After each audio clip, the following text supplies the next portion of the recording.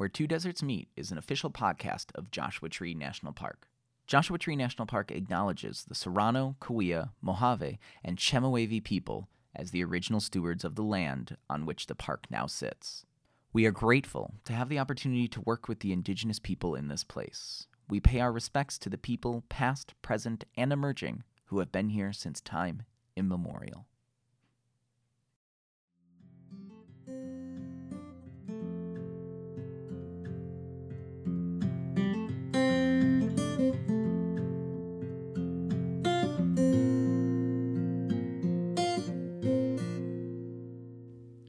Hi, I'm Donovan. And I'm Ian. And we're both park rangers here at Joshua Tree National Park. Where Two Deserts Meet is a podcast where we investigate topics that often require a bit more detail and sometimes the help of an expert in the field to gain perspective. Donovan, if we're gonna do an episode about trails in Joshua Tree, we must address that one question, the one that everyone deep down wants to ask us. Where are the bathrooms in the park? Okay, that's very important. But no. What is our favorite hike? Oh, right. Because the ranger's favorite hike is likely secretly the best hike in the park. I can totally see how one could imagine that someone who worked here would have come to an eye-opening epiphany of the absolute best trail, but funny enough, it's the opposite. With my years spent here, I've realized every trail has something to offer, and the one I'm headed to on any given day is just the one I'm in the mood for. It's as simple as that. And sometimes that mood can depend on what the weather is. A hike that might be my favorite at the time in the winter could be my worst nightmare in the summer. Ooh, yeah, truly. It's just logistically complicated to have a single favorite. No matter how I get asked it, I struggle to find an answer. And not to mention that beauty's in the eye of the beholder. I've had a visitor come into the center and tell me that the trail that they hiked was so beautiful that they cried. But at the same time, not even 5 minutes later, another visitor came in who hiked the same trail and informed me that it was a big waste of time for them. Sometimes we like different things, and that's okay. And sometimes what I want is just to see everything that is possibly available in a list form, because I must know every possible option before deciding. Well, that's a way to do it, and that's why we have those lists available in the visitor centers and our park website and the NPS official app. Once someone has their trail selected, that's where Ian and I come in at the visitor centers, providing tips on how to have a good time on those trails, usually mentioning that if you want a more secluded hiking experience, starting the trail early is the way to go. Speaking of getting up early, I'm reminded of some of the behind-the-scenes work that goes into making these trails. It all happens early in the morning with our trails crew. We should talk to trail crew member Dalton Moore. That's funny that you thought of trail crew, because when I think of getting up early, I think of the heat safety signs that our preventative search and rescue program puts out. Anna Marini, the coordinator of the preventative search and rescue program, would be a great person to talk to also. You know what? Let's just talk to them both. Yeah, let's do it. My name is Dalton Moore, and I work on the trail crew in Joshua Tree. Dalton is just one of the many trail crew members here at Joshua Tree National Park. They play a critical role in building and maintaining the hundreds of miles of trails in the park. But what does an average workday look like for a trails crew member? So an average workday for a trail crew member looks like getting in at 6 a.m., showing up ready to go with your food, your water, and any comfort items you may need in your backpack. We'll do a morning briefing where we just talk about the day really quickly. And then crews will load up into trucks and drive to their project sites where they could be doing a variety of different things. Usually it ends up being dry stone masonry where we're building trail structures. And crews will then spend the next 8 hours or so out in the field where they'll shape rock, they'll construct structures, they'll drill rock, they'll eat lunch out in the field, they'll eat snacks out in the field, they'll drink water, they'll do all their normal things, and then they will probably leave the field around 3 o'clock or so with the goal of getting back to the office by 4:30. The projects the trail crew works on can take months, even years of planning and hard physical labor. Depending on where they're working in the park, the crew will utilize the resources around them to create a more natural look to the trail and have less impact. While Joshua Tree might not have giant sequoias or other dense vegetation to help construct trails, we do have a few key resources that play a role in our trail building. So in Joshua Tree, projects usually consist of building trail structures out of stone. Normally, this is stone that is quarried out in the field, and they are building steps, water bars, or retaining walls on the trails. In other parks, you could be building these structures out of logs, but since we're in the desert, we don't have many trees, and we have a lot of boulder piles, we usually try and quarry up those boulder piles to make structures. About 5 years before projects, we collect the data on them, and that the data consists of what we want to do in these areas or where we see erosion happening or resource damage happening. And we submit the data of those project site locations to the resources department, and they go out in the field and they assess, and they usually let us know where is okay to quarry from and where we should kind of hold off from. Now, despite our Monzo granite boulders often being known for their durability, when a trail gets thousands of visitors a day, it can see quite a bit of wear and tear. Trails along Park Boulevard see especially high usage because that's where most of the awesome Joshua trees and big old boulders can be found within the park. This includes some of the most asked about trails in the park, Barker Dam and Hidden Valley, which can see over hundreds of thousands of visitors a year. This means that the trail crew not only helps build new trails, but maintains the existing ones. Biggest thing tends to be erosion from rain and wind, but then we also see a lot of social trails that happen since we're in the desert and we don't have defined trail corridors, so it can be kind of hard to navigate sometimes. So there's a lot of big webs that get created. We try to lessen those number of webs by keeping people on the trails and creating more obvious paths. Unfortunately, the trails crew aren't the only humans building trails within the park. Often done unintentionally, the creation of social trails is a huge concern for park management. Some social trails can be caused by park visitors trying to access points of interest, rock climbing routes, and sometimes by someone simply getting turned around on a trail. Some of these social trail areas that have been around for quite some time have been developed into established paths, such as the rock climbing access routes to Hall of Horrors or the Oyster Bar. And before we go on, no, sadly, you will not find an actual oyster bar there, but just some cool rocks that might resemble some oysters. However, social trails can cause more issues than one would think. Social trails often lead to the destruction of delicate ecosystems, trampled desert vegetation, and habitat. They can often become so defined that they resemble the actual trail, often leading people astray. Some of the maintenance that our trails crew does is helping fix the wear and tear from these social trails and natural erosion. Erosion on the trails tends to look like trenching of the trail, which then leads to water channeling down the trail and furthering the erosion. So you get these trails that are really big trenches, essentially, and they're not very pleasant to walk on because it's not a level surface, it's kind of slippery. And so a lot of times what we do is we build stone steps in those trenches that encourages sheet erosion and makes a durable surface for hikers to walk on. We keep trails easy to follow by doing a couple things. I would say the first thing that we do is we prune the vegetation that's growing into the trail. In trails, we call that brushing. So we brush out the trails. And that makes it so that there's a clear line of sight of where you should walk. The other way that we kind of do that on some of our washier trails or trails that are in large sandy areas is we use signage.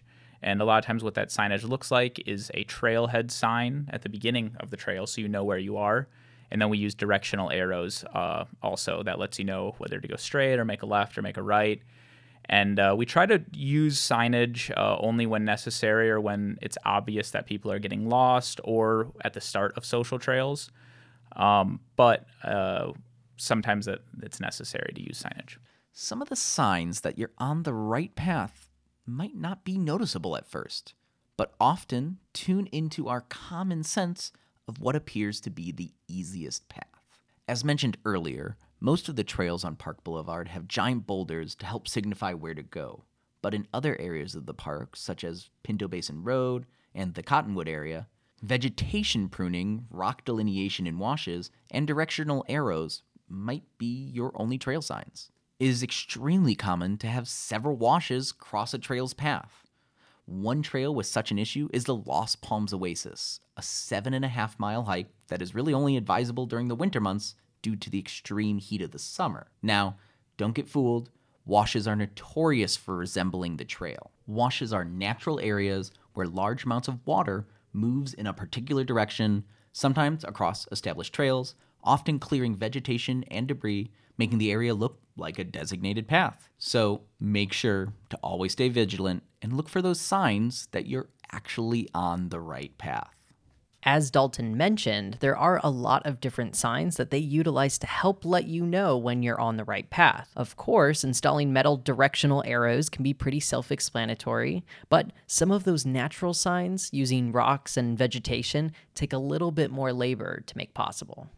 So it all depends on where your building material is. If you have a rock next to the trail, you would drill into the rock and you drill a series of holes in the rock, and then you use wedges and plugs to split the rock so you get a flat surface that is a good stepping surface, because a lot of the rocks in Joshua Tree are kind of round and a little more bulbous.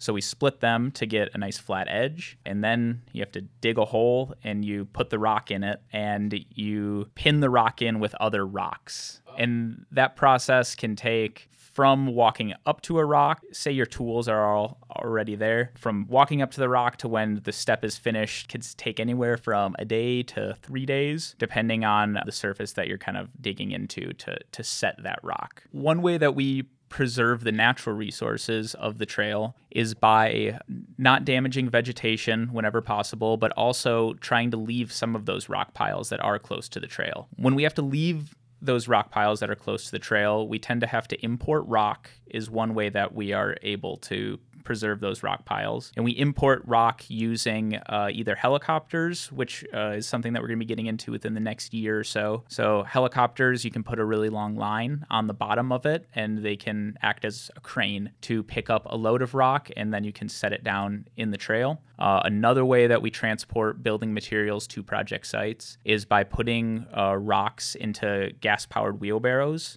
That is like imagine tank tracks beneath a wheelbarrow, so that you can drive heavy loads of rock onto trails. That's how we import rock to build trail structures. We may also highline rock, and a highline is basically like a really slow zip line. We quarry rock from less visible areas from the trail, and we put that rock on a really slow zip line so that the rock floats over the ground. We don't have to roll it on the ground, basically. Importantly, deciding how and when to build trails isn't always a zipline process. The park's history and geography play a huge role in planning for new trails. Previous park infrastructure has been a little bit difficult in Joshua Tree since a lot of our trail system has been developed from mapped social trails. So prior to the 80s at some point, there was no official trails in Joshua Tree. They were all social trails that were then mapped, and then the park adopted them into its official trail system. So what that means is that a lot of the trails maybe don't follow sustainable grades. So they might be a little bit steep in some spots, or they might make sharp turns. And steep trails have increased erosion since the water can run down them really fast. So that's been a challenge, adapting those social trails and trying to have them meet proper trail standards. I think one of the good things about the historic roads in the park, and by historic, I'm probably talking like 1800s onward from there, is that a lot of those roads go to kind of obvious viewpoints that have drawn people in for hundreds of years. So they might lead to kind of an obscure peak or kind of a mine, or they go to a certain rock formation. In the desert, you have really good line of sight, so you can see really far. So people have been kind of attracted to the same places for a long time. A lot of the historic roads in the park follow washy areas or more flat areas, and those are fairly sustainable for the most part. They may not be the most pleasant to walk on since they're really sandy, but soil compaction has made it so that vegetation doesn't grow into the trails quite as much. And then a lot of the mines that might be higher up on the hillsides in Joshua Tree, a lot of those roads actually follow pretty decent grades, so they're not super steep. They get you to high points, and the erosion on them is generally okay since they were constructed with road standards, which tend to be a little bit less aggressive than trail standards. An example of a trail that utilizes a historic road is Lost Horse Mine, which is a 6.5-mile loop, or just 4 miles if you go to the mine and back, and you can hike the historic road that leads to the mine. Whereas the Macedon Loop Trail, a 3-mile trail that was constructed from older social trails associated with the Cottonwood Mining District. A fun fact about that trail is that no, there wasn't actually Macedon bones found at the site, but that miners at the time thought that the mountain range looked like a Macedon laying down. Areas often appear to be just beautiful landscapes, but are often full of natural and cultural resources. Considering these resources play a critical role when planning and maintaining trails within the park. We plan for natural and cultural resources in the park by gathering data from a trails perspective, what we think should be done to the existing trails. We then turn that data over to cultural and natural resources compliance process, where we give subject matter experts the data, and then they get back to us on what is feasible or how we can conduct our work in a way that doesn't negatively affect the park's resources. Quarrying rock, definitely something that requires a lot of consideration, since that's really the one thing that we do on trails that's irreversible. Whenever we build structures, we use all native rock and we use all natural building material, usually within the park. Occasionally we import rock in from outside the park, but for the most part, our work there, well, it may last 100 years. If it wanted to be removed, it would be removed, and it would have no major effect on the park's resources. But quarrying rock within the park is something that we can't really take back, so that's something that gets a lot of consideration. The compliance process for our projects usually takes about a year of the Cultural Resource Department reviewing and really taking into consideration any negative effects that might happen. It's amazing all the work the trail crew puts into ensuring the protection of these natural and cultural resources. But the protection of these resources doesn't just stop there. It continues with you, our visitors, every day on the trail. Together, we can ensure that these areas are preserved unimpaired for future generations to enjoy and learn about while staying safe. Visitors can assist the trail crew by staying on trails. So if you are hiking and you are given the opportunity to hike multiple different routes that all kind of lead to the same area, we just ask that you stay on what appears to be the most developed route and the most obvious path. That makes it easy because with social trails, a lot of times the trails are created by the soil being compacted and vegetation not being able to grow in those areas. And once the soil is compacted, you kind of never really get those plants back. So if you could just stay on what appears to be the most obvious route, because that is probably what is the real trail. So there you have it. Staying on trails is the way to go. Of course, these trail markers only work if they're used correctly. You know, although I work for the National Park Service, I often vacation at other Park Service sites. A common behavior that I see across the National Park Service is construction of cairns by park visitors. For those of you who are unfamiliar what a cairn is, it's essentially stacked rocks that are commonly used as trail markers. Cairns have a few uses, but can also be destructive when misused. So cairns have a very specific purpose, and they do serve a purpose. I would like to say that. With that being said, I think they serve a purpose on large slick rock areas only. If there is an obvious path where there is no difficulties wayfinding, you do not need to build a cairn there to let other people know that you were there. A big reason a lot of people like to hike in Joshua Tree is because they like to not see signs of civilization, and a cairn is a direct sign of civilization usually. So if you could only build cairns in areas where you think that you truly could get lost, yeah, they don't really have a purpose. Cairns also disturb critical habitat. Joshua Tree National Park is home to thousands of different species of mammals, reptiles, bugs, which all rely on some of the teeniest rocks as habitat. Moving rocks and stacking them can disturb their homes. Additionally, it can be misleading to potential hikers, thinking it's a directional on the trail. Since Joshua Tree National Park is in a desert, we utilize the resources that we have for trail markers, so some of those signifiers might look a little different than other national parks, but keep an eye out for those signs, and they can ensure a lesser chance of getting lost.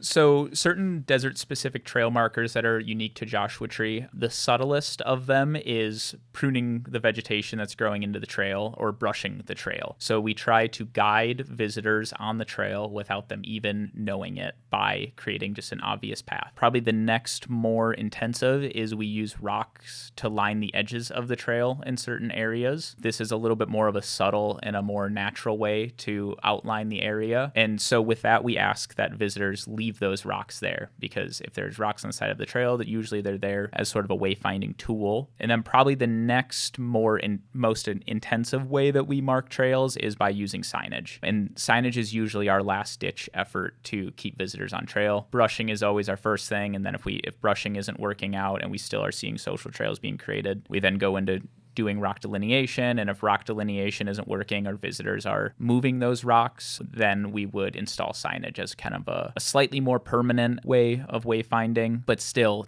signs can also be removed if need be. And we've done that in the past in areas where we think there needs to be a sign, then we find out there actually doesn't need to be. It is not preferred to have signs because visitors like to hike the trails and not see signs of other humans sometimes. We like to respect that by leaving our trails with a natural appearance, and signs being made of metal or even if they're made of wood, it still doesn't exactly give the natural appearance.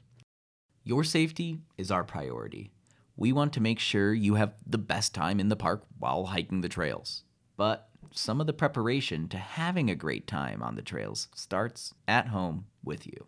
My advice to visitors would be to show up prepared. So do your homework before you get to the park. By doing your homework, I mean looking at the National Park Service website to get official trail information. There's been a huge explosion in the last probably 5 to 10 years of blogs providing information that may not be exactly accurate, or other sources of people who have never even been to the park writing about the park. So do your homework before you get here. Find a trail that is a length that is something that is doable or might even be a slight challenge, but where you're not going to overwhelm yourself, and to come prepared for that challenge that you're going to be seeing when you're in the park. As Dalton mentioned, there has been a huge uptick of the number of third-party resources providing trail information out there. A day doesn't go by when I'm in the visitor center and someone comes in showing me a list of recommendations from a popular blog to social media videos of someone hiking on a trail, and they ask where they can find these places. However, those recommendations aren't always accurate to what they are advertising, or even the places listed in those blogs as the best sunset location might not actually be the best location for that. I've actually seen ones where they aren't even showing pictures from the trail they're supposed to be on. Exactly. My gold piece of advice that I tell visitors is that if you don't see us advertising a specific trail on our own website, hiking guide, or app to cross-reference, there might be a reason for that. Whether you're going to hike the 36-mile multi-day California riding and hiking trail to the casual quarter-of-a-mile trail at Caprock, plan like your life depends on it. I think an important aspect of trail work is that one of our goals is to have our work go unnoticed. I think if we do everything correctly, you don't even notice that you are walking on steps. You don't notice that the trail that you're hiking on has been brushed. You are able to just take in the view and go for a hike for a while. If we do our job correctly, usually everything is pretty smooth and you should be able to just go for a walk. Taking a walk through Joshua Tree National Park can be a life-changing experience. Life becomes neat and simple. Time and distances change drastically when you're on foot, and the wild world around you that is often taken for granted becomes familiar and friendly. Of course, getting home safe at the end of the day is an important part of that experience. Anna Marini and her team are dedicated to providing the education to ensure that that happens. Similar to this interview, a lot of her work is done on the trails. My name is Anna Marini, and I'm the PSAR coordinator here at Joshua Tree National Park. PSAR stands for Preventative Search and Rescue. I'm the coordinator of the program, which is new here, and I manage about 30 volunteers that are out and about in the park. The 30 volunteers that Anna manages cover thousands of miles of trail every year. Even in blustery winds or triple-digit temperatures, the PSAR team are out in the park. Anna Marini and her team are truly an extraordinary group of individuals dedicated to ensuring your safety on the trails. When you visit Joshua Tree National Park, you can not only expect to see the team, but also the educational information that they put out as well. Volunteer coordination is a large chunk of it, and then also, trying to improve our signage and our communication with park visitors. But I have great volunteers, and they really don't need much managing at all. It's really just working on the schedule and making sure people are out and about in the park. If you see these signs, take a second to read them. These will provide you with the best advice on how to stay safe while recreating in the park, and you can find them all over. Yeah, so you'll probably see some volunteers out at the trailheads or hiking on some of our popular trails. They're going to be educating visitors on some of the hazards and maybe some of the dangers of Joshua Tree, and they're going to give advice on how to have a good time while you're here on vacation. They also are a wealth of knowledge, and so you can ask them pretty much any question about the park, and they'll do their best to answer. So you'll see those volunteers out on the trails. Something else we've worked on is increasing our signage. When you come to a national park, you don't want to be just surrounded by a bunch of signs. So what I've worked on is trying to find the right words to put on signs so it's not overwhelming and it gets straight to the point, to help you understand what's great to do here in Joshua Tree and how to keep yourself safe on the trails. So we've worked on a couple different signs. Right now I've switched to winter hiking safety. Good reminders are that it gets dark a lot quicker here, so carrying a headlamp, extra layers, all those types of things. In the summer, we tried to explain to people about heat safety, hiking in the heat. What can you do in Joshua Tree when it's so hot? And it was a great way to explain to visitors that, yes, you can still recreate here, but let's explain some tips and tricks on how to have fun while you're doing it.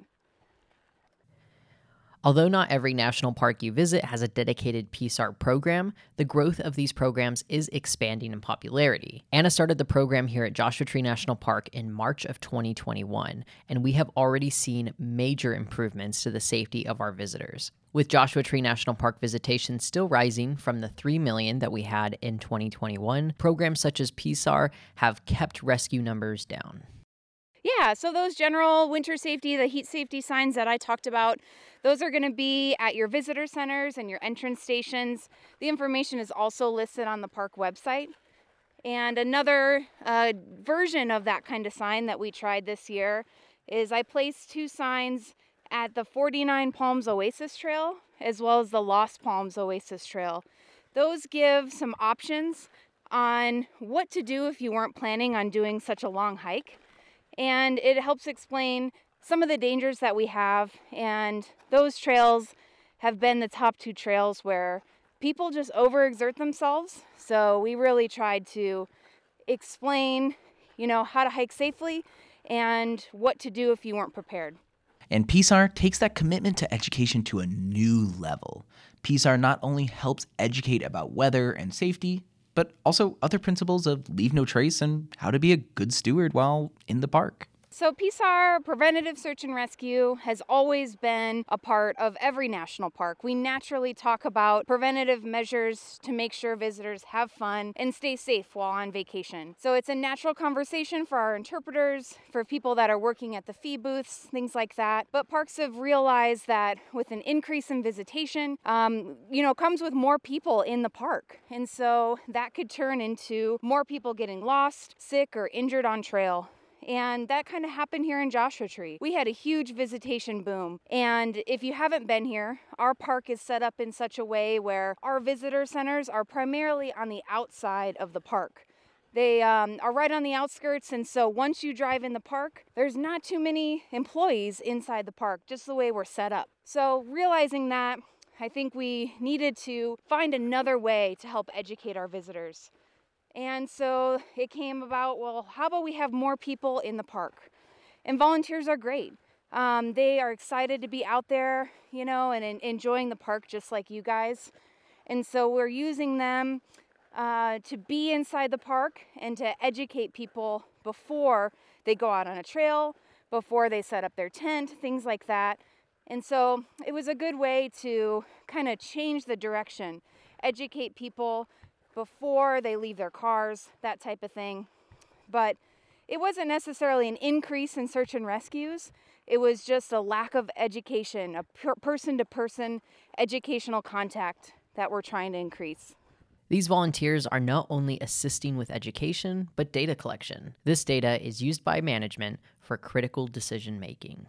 So a big part of our program is data collection, like you mentioned. We need to figure out what trails are busy, what are the busiest times, how many people we talk to. So our volunteers, after they're done with their patrol, which is what we call when the time that they're in the park, they fill out a form and they mention how many dogs they saw, what trail they hiked, how many people they talked to, and something we call preventative actions. Preventative action is just maybe they gave somebody a bottle of water that didn't have any water. Maybe they gave them really important directions when they were feeling unsure. They could have even hiked somebody back out to their vehicle if they weren't feeling well or feeling a little confused. So we collect those numbers, and that's kind of showing what our program is doing. We're not exactly sure if we've lessened search and rescues yet. There's a lot of factors that go in there. The post-COVID world is a little strange right now, but what we do know is that when we first started in March of 2021 through October of 2021, PSAR, the volunteers, talked to 14,000 people out on the trails, which is an awesome number. That's 14,000 people that, we talked to about seeing tarantulas or different birds, hiking on different trails, explaining, all the questions that they have, because all park visitors have a ton of questions. And then our recent data from last year of October 2021 to just recently in September of 2022, PSAR talked to 56,000 people. So a huge increase.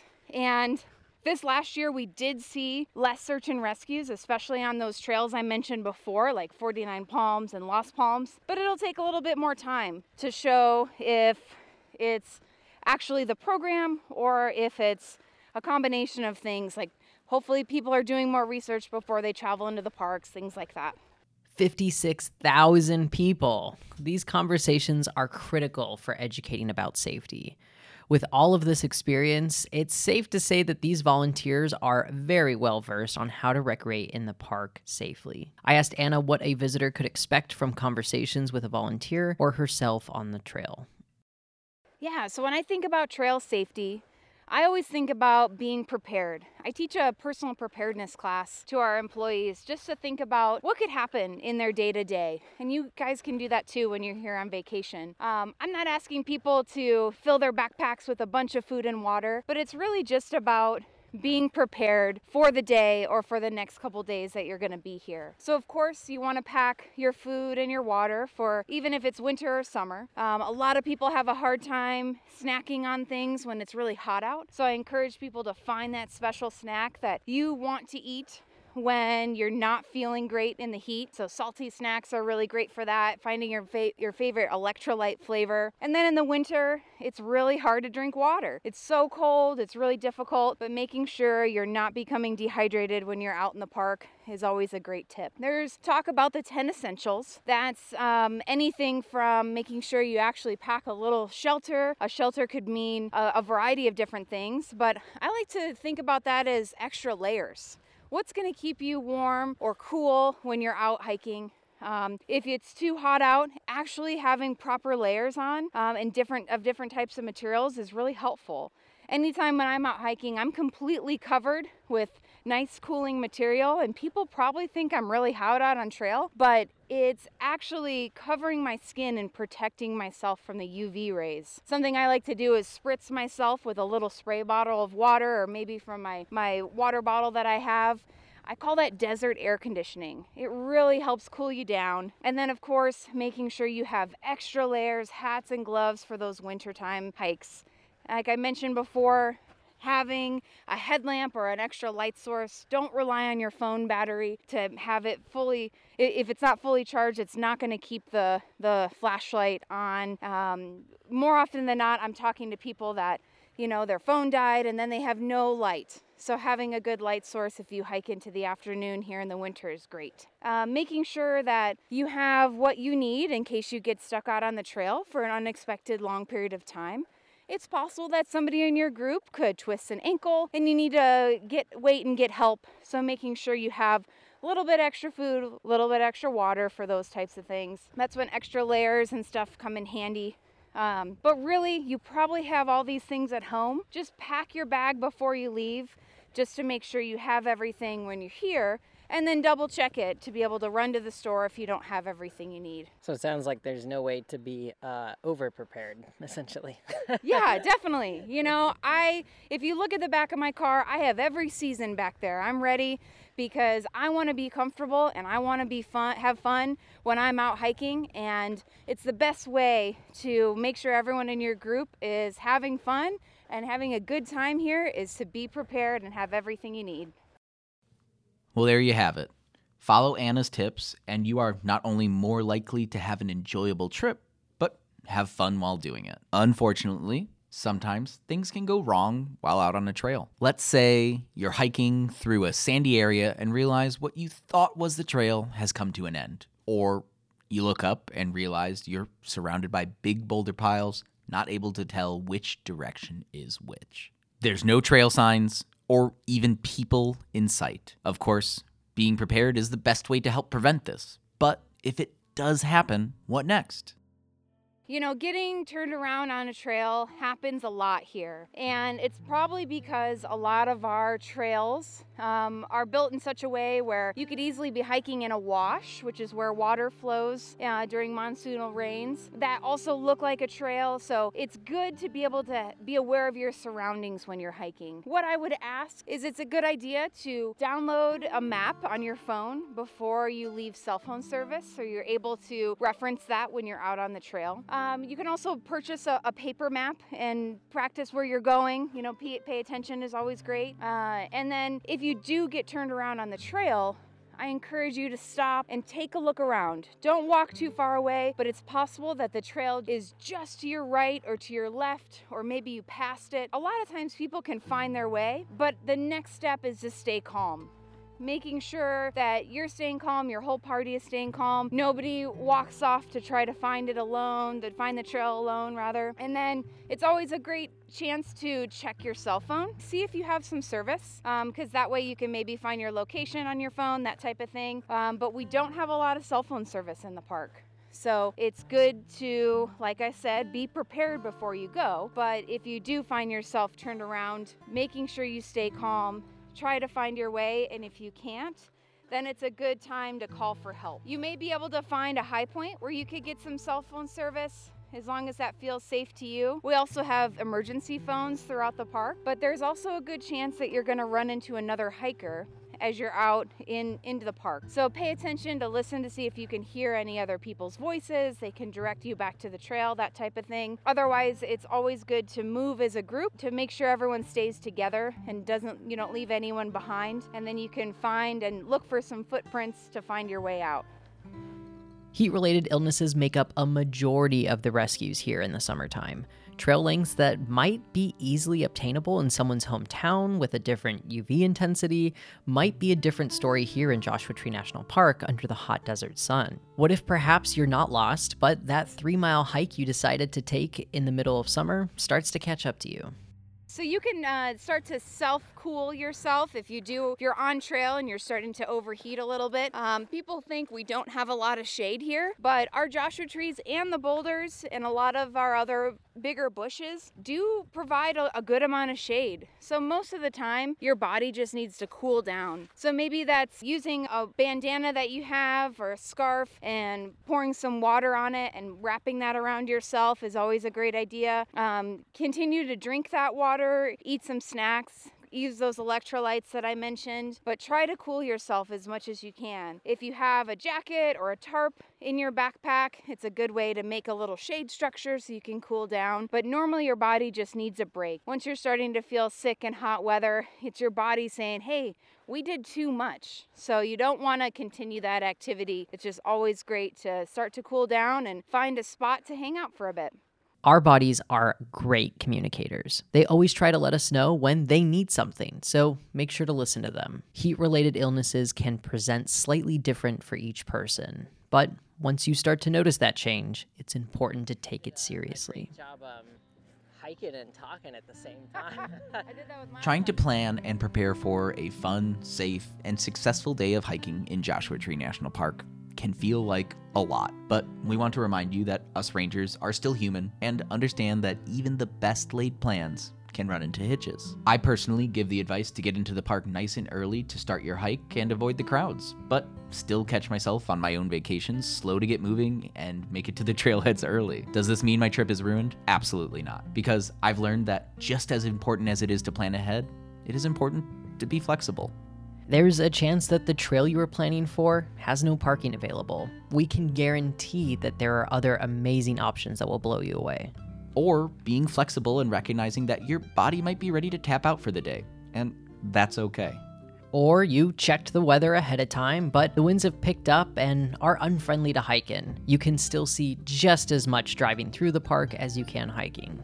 No matter what corner of Joshua Tree National Park you end up in, or how you get there, remember, it's your experience and what you make of it. Where Two Deserts Meet is an official production of Joshua Tree National Park, co-hosted and written by Donovan Smith and Ian Chadwick, produced and edited by Donovan Smith. We would like to extend special thanks to Dalton Moore and Anna Marini for taking their time to talk with us, Sharon Lee Hart for letting us use her artwork titled Split as the cover art for Where Two Deserts Meet, and Barstool for their songs Slow Lane Lover, Lanky, Lockley Fells, and Feather Soft. For more information about the park and our hiking trails, please visit our park website at www.nps.gov/JOTR. Happy trails!